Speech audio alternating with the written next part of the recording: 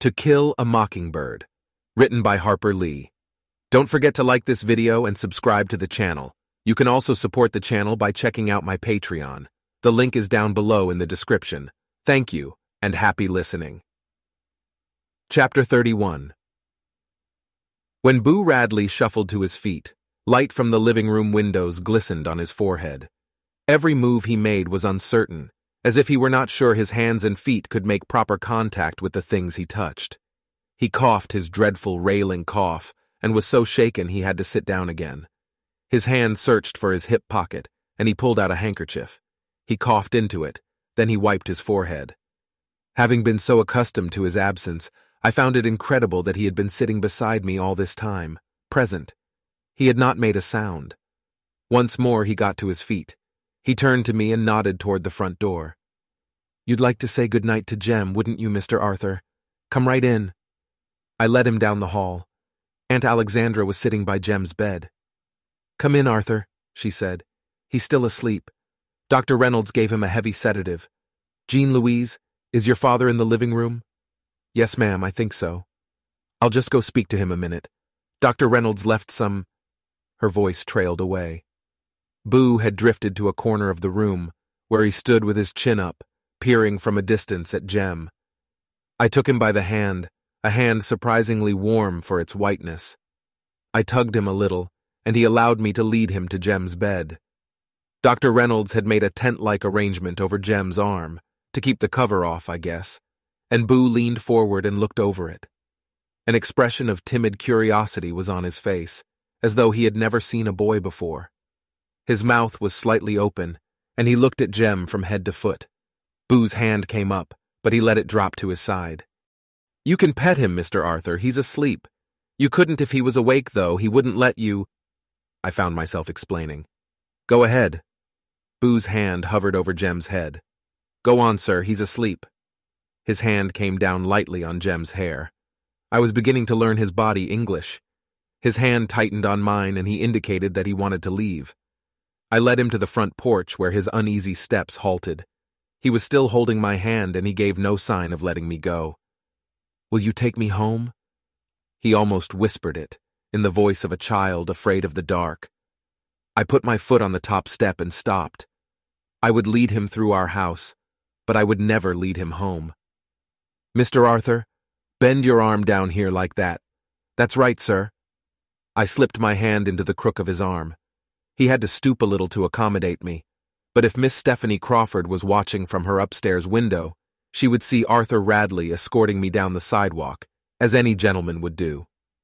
We came to the street light on the corner, and I wondered how many times Dill had stood there hugging the fat pole, watching, waiting, hoping.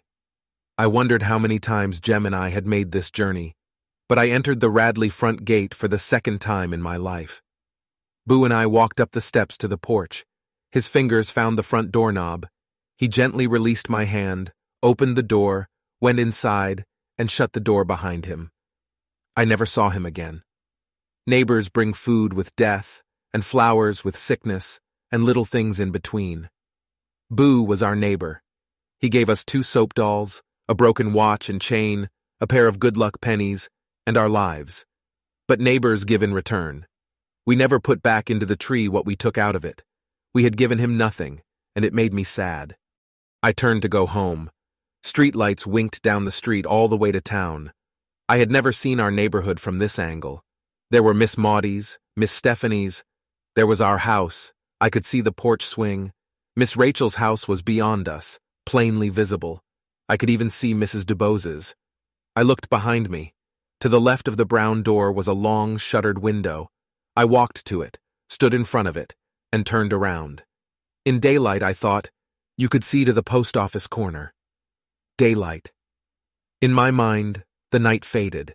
It was daytime and the neighborhood was busy. Miss Stephanie Crawford crossed the street to tell the latest to Miss Rachel. Miss Maudie bent over her azaleas. It was summertime, and 2 children scampered down the sidewalk toward a man approaching in the distance. The man waved, and the children raced each other to him. It was still summertime, and the children came closer. A boy trudged down the sidewalk dragging a fishing pole behind him. A man stood waiting with his hands on his hips. Summertime, and his children played in the front yard with their friend, enacting a strange little drama of their own invention. It was fall, and his children fought on the sidewalk in front of Mrs. Dubos's. The boy helped his sister to her feet, and they made their way home. Fall, and his children trotted to and fro around the corner, the day's woes and triumphs on their faces. They stopped at an oak tree, delighted, puzzled, apprehensive. Winter and his children shivered at the front gate, silhouetted against a blazing house. Winter and a man walked into the street, dropped his glasses, and shot a dog. Summer, and he watched his children's heart break. Autumn again, and Boo's children needed him. Atticus was right. One time he said you never really know a man until you stand in his shoes and walk around in them. Just standing on the Radley porch was enough. The streetlights were fuzzy from the fine rain that was falling. As I made my way home, I felt very old, but when I looked at the tip of my nose, I could see fine, misty beads. But looking cross-eyed made me dizzy, so I quit. As I made my way home, I thought what a thing to tell Jem tomorrow. He'd be so mad he missed it he wouldn't speak to me for days. As I made my way home, I thought Jem and I would get grown, but there wasn't much else left for us to learn, except possibly algebra. I ran up the steps and into the house. Aunt Alexandra had gone to bed, and Atticus's room was dark. I would see if Jem might be reviving. Atticus was in Jem's room, sitting by his bed. He was reading a book. Is Jem awake yet? Sleeping peacefully. He won't be awake until morning. Oh, are you sitting up with him? Just for an hour or so. Go to bed, Scout. You've had a long day.